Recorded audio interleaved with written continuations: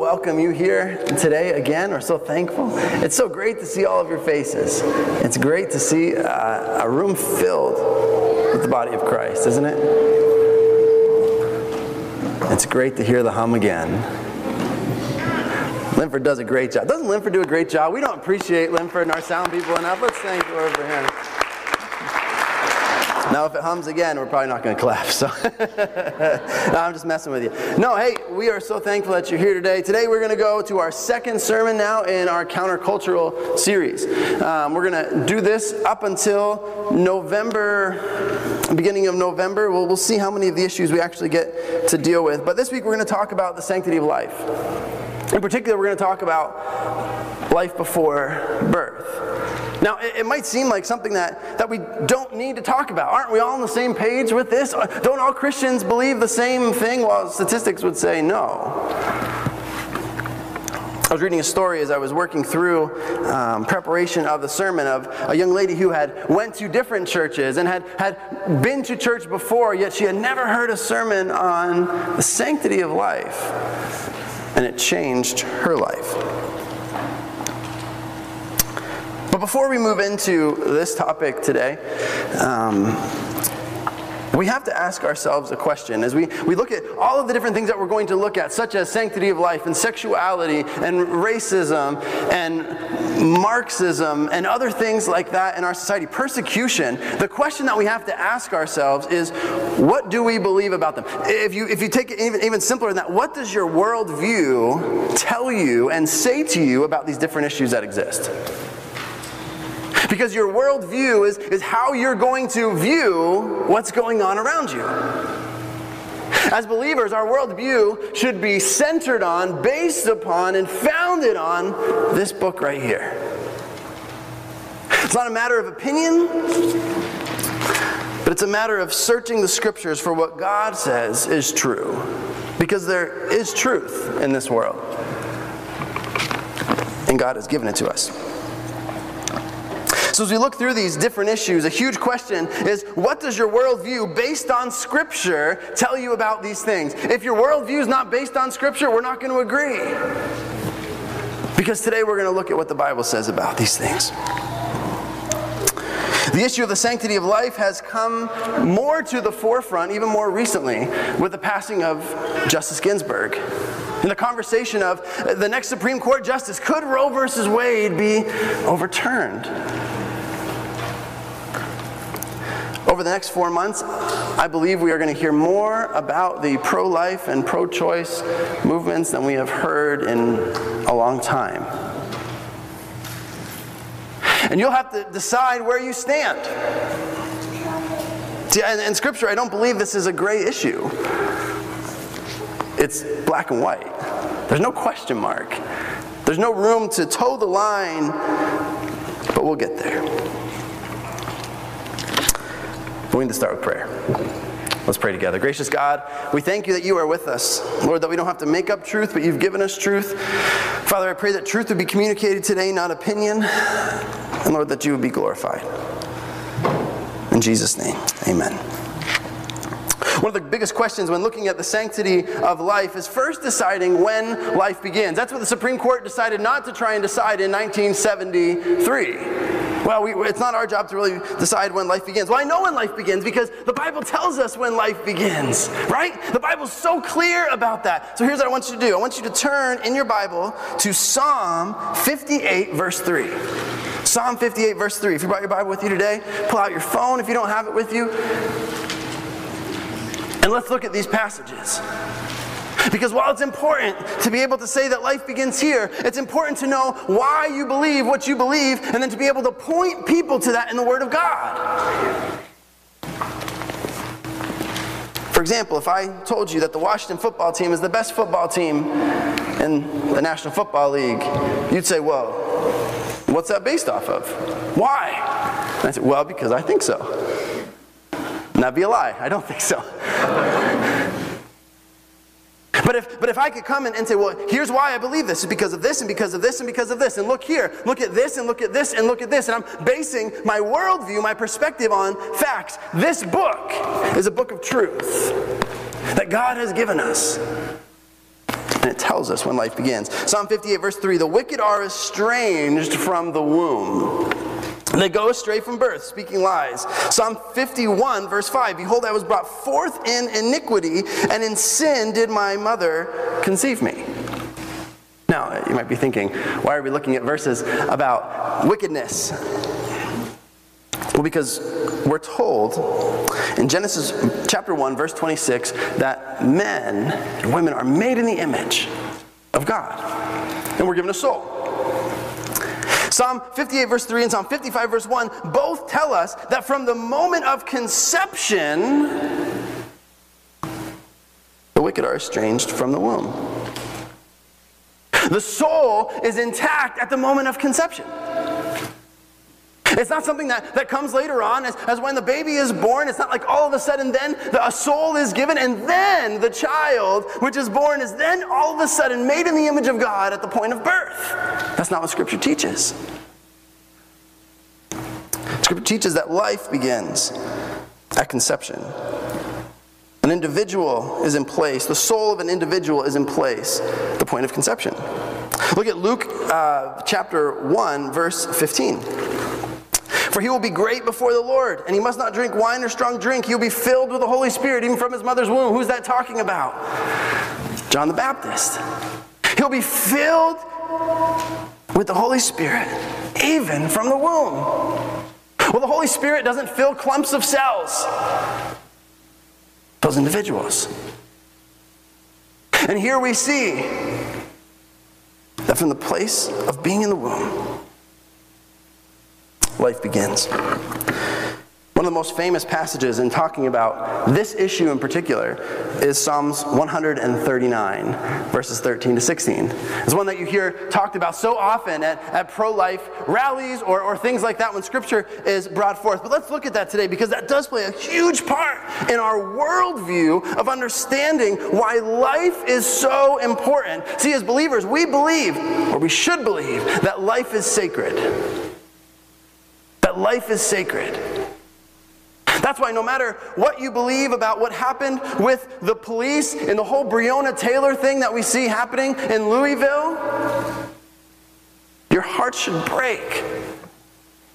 As it was such a tragic thing, the loss of life.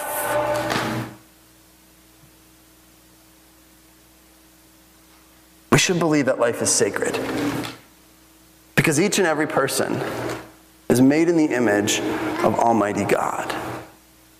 And that starts at the moment of conception. Psalm 139, verse 13, for you formed my inward parts. You knitted me together in my mother's womb. I praise you, for I am fearfully and wonderfully made. Wonderful are your works. My soul knows it very well. My frame was not hidden from you when I was being made in secret, intricately woven in the depths of the earth. Your eyes saw my unformed substance. In your book were written every one of them, the days that were formed for me, when as yet there was none of them. Now, you've heard me talk about this before, and this is so important because I believe the gospel applies to the sanctity of life, right? That each person, each life, made in the image of God, sacred. That's why we have laws. And there are penalties for taking the life of someone else. Because life matters. Life is sacred. But you've heard me talk about this many times before as we look at the whole picture of all that has happened in our concept of time, and we realize that before the beginning of the earth, before God spoke the earth into existence, He knew you, the decisions you would make, because that's the sovereignty of God. See, He knew every time that you would turn away from Him.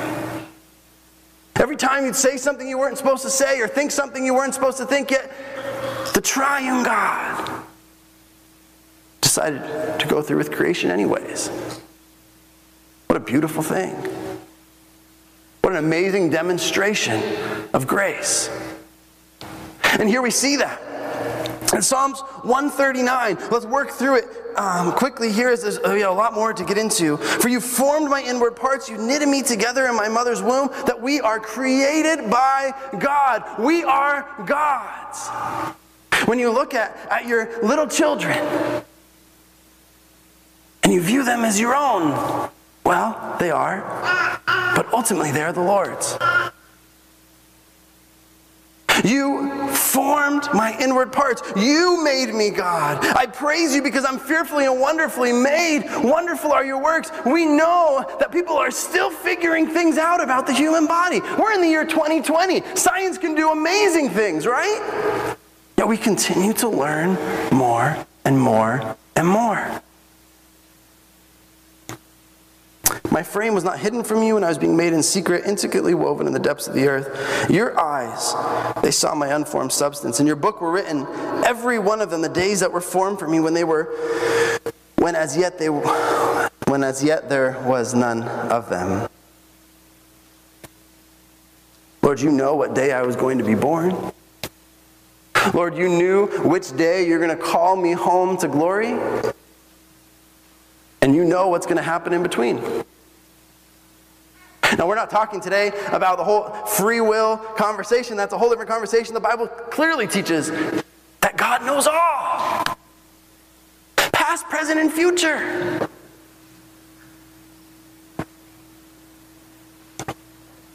This seems so simple, doesn't it?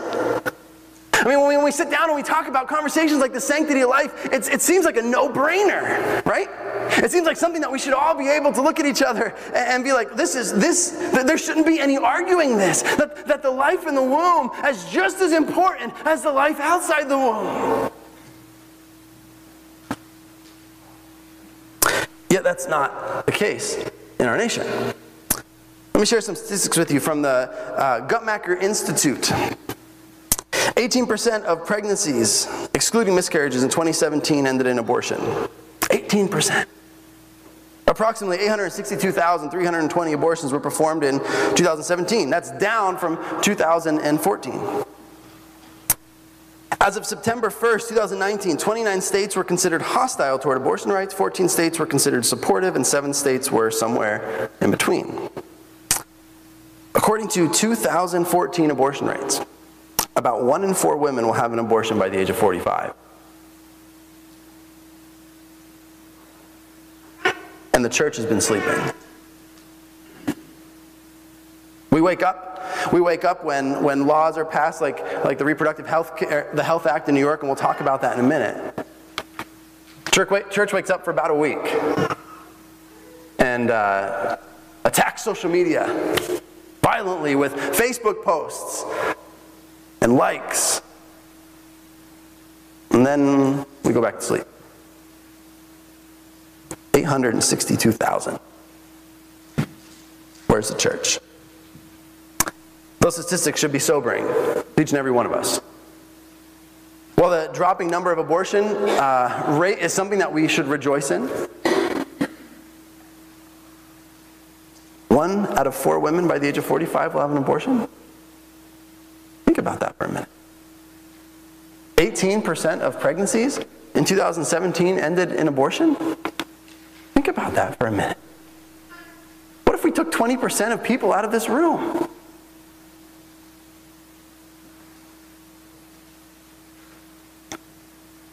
It's something that we should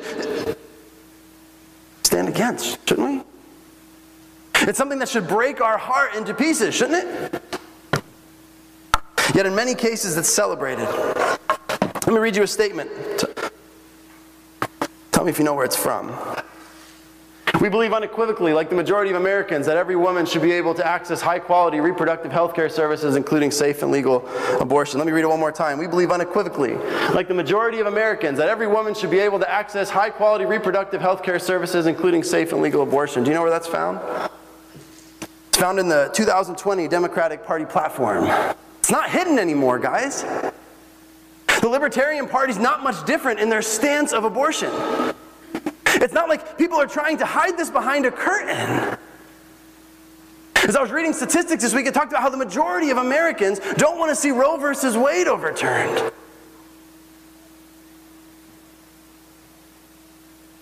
Since Roe versus Wade was incorrectly interpreted by the Supreme Court in 1973, over 59 million abortions have happened in the United States of America.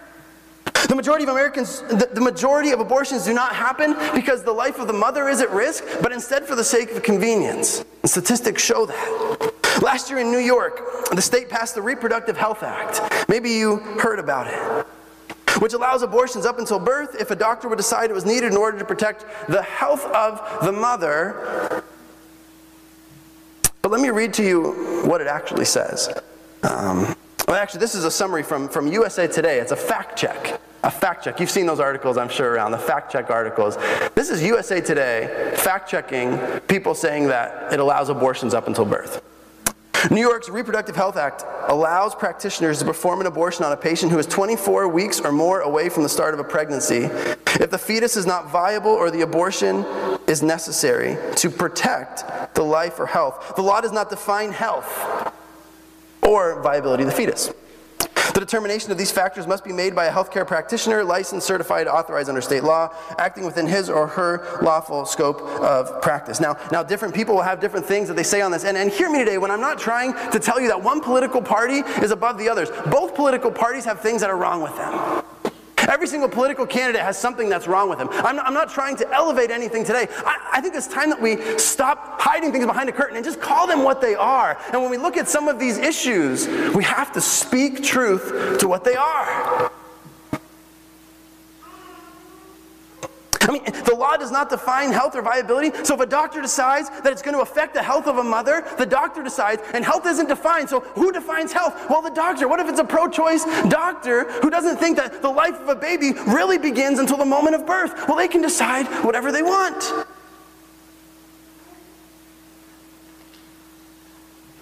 Acting within the scope of his or her lawful practice. Do you know that at the point of 24 weeks, a baby can be born and survive? Do you know that week 5 and 6, a baby's heart beats about 110 times a minute? That by week 6, eyes begin to form and they can see light by the beginning of the second trimester?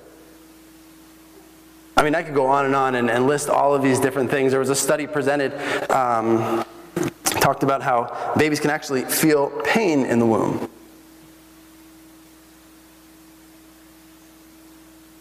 Where's the church? And at times, I think it can feel like we have no impact on what happens in the future with some of these major issues, but the truth is that we do. We do. See, the way that you treat other people can change their life. So what now? Well, the truth is that it's so easy to stand for something when you're typing on a computer. For some people. Some people don't like typing on a computer and it just doesn't work. It's so easy to stand for something until there's a sacrifice that's involved. I mean, I'm sure you've heard, and I have not done any research on Amy Coney Barrett or anything like that, so this isn't an endorsement of her, but you've seen immediately from the point when the nomination was shared, the attacks on, well, there goes Roe versus Wade. There are some who are going to desperately try and hold on to what they would call a woman's choice for abortion. See, the whole my body, my choice thing is a completely anti-scriptural perspective. There are many who do not disagree, even who are a part of that movement, that the life that exists inside the mother is actually a human being. But they hold to the my body, my choice, because what the response is this. It's that my life matters more. It's playing God. Choosing who lives and who dies. If it's going to cause an inconvenience or disrupt the future of the mother, for many people it isn't worth it. And that's because of a worldview problem. It's because of a sin problem. You know, we talk so much about a pandemic walking through and going through our nation, but our nation's had a pandemic going on for a much, much, much longer time than that, and it's sin. It's sin, and it tears apart the hearts of people. And the God of this age has blinded their eyes to so many things, and we have to realize this and realize that we're not fighting against the person that's next to you who's pro-choice. We're not fighting against flesh and blood, right? But instead, what Satan's trying to do in this world, the whole my body, my choice, the reality of it is it's saying that my life is of more value than your life for the sake of convenience. That your life doesn't matter because I'm more important than you. It goes completely against the following statement.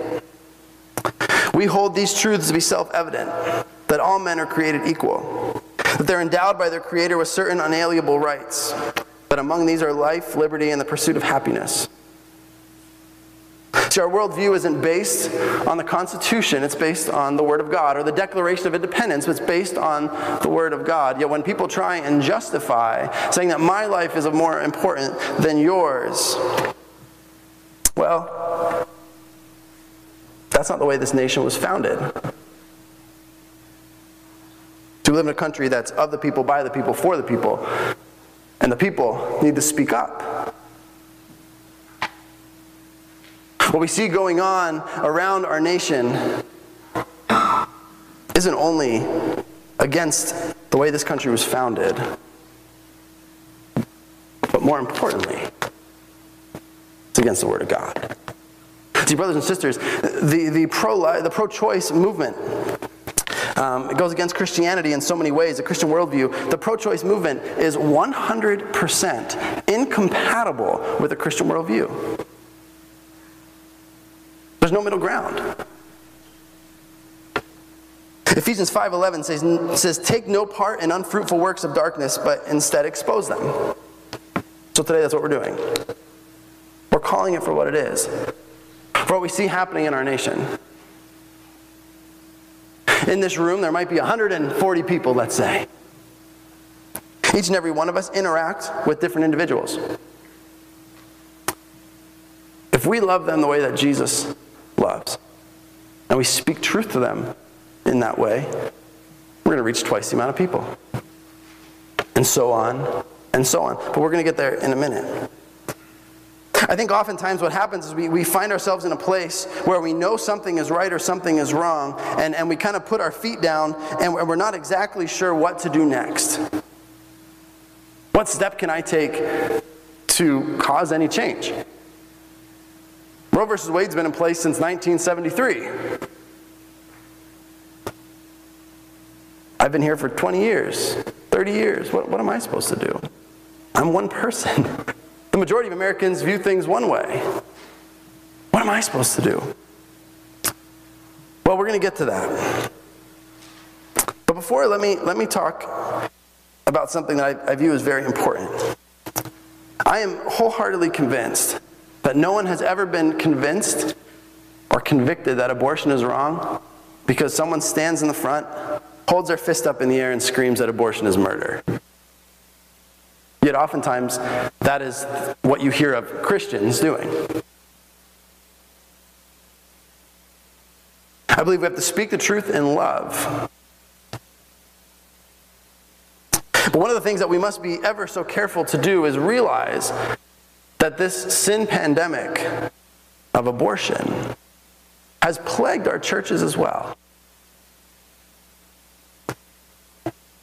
Maybe you're sitting in the congregation today and you had an abortion in your past and you still wrestle with it.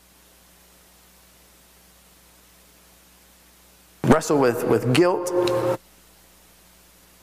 with shame, with fear of sharing things. I mean, those are the things that you hear of. When you read statistics of people that have went through abortions, those are the things that you hear. It's not people do not leave that unaffected.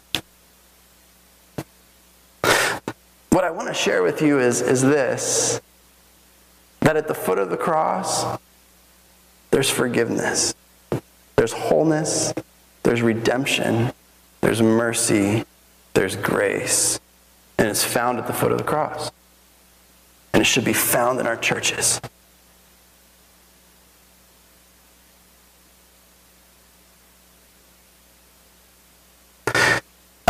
familiar you are with Roe versus Wade. Jane Roe was the lady who was suing Wade because she wanted to have an abortion, yet was not allowed to under law. So they took this huge battle, went to the Supreme Court, right? And it was a 7-2 vote for a whole bunch of different reasons, which are a whole different conversation in looking at that as well. Jane Roe, who is a pseudonym for another name, and I'm not going to give that to you this morning. You can look it up online and see. But after this huge battle that was fought, she ended up having the baby. Because throughout this time, actually, everything was still going through court. She had the baby. And she ended up working at an abortion center. But right next to the abortion center opened up a Christian place called Operation Rescue. And Jane Roe started to get to know some of the people that worked there. And she became a believer. She became a born-again Christian. And she stopped what she was doing, and she began to tour the country and speaking at pro-life events. As a matter of fact, she even motioned to the Supreme Court to have the Roe versus Wade ruling overturned. It was denied. But what I'm trying to communicate is I am sure that Jane Roe, in realizing and being convicted of her sin in her life, realized that there was a lot of damage being done because of the lawsuit that she had brought. I'm sure there was guilt there. Because we know when we do things wrong, we know the weight of that at times in our lives. I'm sure she carried that. Yet, she, in surrendering her life to Jesus, is just as forgiven as you are today. There's wholeness, there's redemption, there's mercy, there's grace at the foot of the cross. But what now? What do I do? One of the things that we hear going on everywhere is a huge push to vote. Voting is very important. I highly encourage you to vote. I had a conversation with a girl a couple of years ago, and she just graduated from a very well-known Christian college. And I asked her a question. I said, how do you as a believer vote for the person that you would have voted for? And her response to me was this. I wasn't trying to convince, I wasn't trying to change her mind, I wasn't saying one candidate was better than another. I just wanted to know how her mind was working in this scenario. And her answer was, well, I believe that something like abortion is wrong, but I don't believe that my personal faith and my personal belief should ever interfere in the life of somebody else. What are you voting for? See, I believe, and I believe this is something that we see, that in every area of our life, our faith should weigh heavily on each and every decision that we make. And your faith should weigh heavily on who you vote for. I'm not here to tell you who to vote for today. That's your own conviction. And that's seeking in your own heart. But our faith should weigh so heavily. Our faith should guide us in the way that we vote. This isn't something just on the federal level, but also the state and the local level. The second thing that we need to do is we know how much believers will talk about being pro-life, yet once children are born, the church oftentimes goes silent. Did you know that according to Bethany Christian Services, there are 3 churches for every 1 child in foster care? 3 churches for every 1 child in foster care. I meet with a group of pastors every Tuesday, and I was thinking through to myself, so there's 200 there, 200 there, let's say 150 here, so altogether 550 people, 3 churches, and out of those 550 people that exist as the 3 churches in the United States of America, can't one of them take a child from foster care? Now, I don't believe that adoption and foster care is something that God has called each and every family to. Yet I believe we should pray hard about it. That we should seek and ask for His direction. See, because my worldview tells me that my life isn't about me. My worldview tells me that just because the American dream is over here and everything looks perfect over here, that's not my worldview. My worldview says that my life, from the moment that I draw breath to the moment that God calls me home, is one that's supposed to bring glory to God. That's why I was made. For the glory of God. Not for my own glory, not for my own satisfaction or my own comfort. And I think as we look at some of these things, the hesitations that fall on many people is, well, this is really going to change my life. Well, you're right, it will. But are you really pro-life? I strongly encourage you to pray and consider if that's something God would lead you to. Again, it's not for every person. It's not for every family. But if you truly believe that life is sacred, isn't that something you should consider? Something that we should seek God for in His direction? The next is to communicate the truth in love. We have millions of angry people that are screaming at each other through their keyboards. The last thing the world needs is another person to stand up front and shake their fist. Ephesians 4:25, therefore, having put away falsehood, let each one of you speak the truth with his neighbor, for we are members one of another. Not only do we have to speak the truth to the world around us, but we need to speak the truth to believers as well.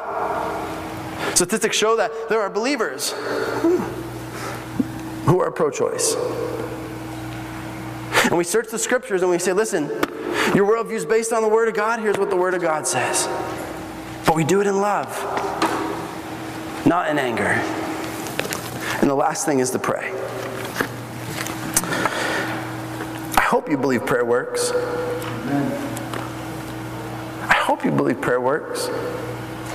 And we need to be praying for the government officials, state, local, for the children that are in foster care, that the Lord would convict us of what He wants us to do, that He would give us courage to speak truth, that life does not begin at birth,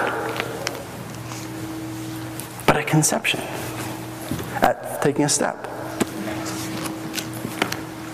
And we have to ask ourselves the question as we work through this series and we look at so many other things that the world will say one thing about, but we as believers, we have to realize that there's going to come a time, we've been blessed to live in a nation that hasn't required tremendous sacrifice when taking true stands of faith for most people. But those days are changing. It's not meant to scare you. No matter what government is in place, the kingdom of God doesn't stop. The Spirit of God keeps moving. But there's going to come a time, and we're seeing it more and more, where taking a stand for biblical truth requires tremendous sacrifice. What's your worldview based on? Let's pray together. Gracious God, we thank you. We thank you for life, that you are the giver of life, that you are the creator God.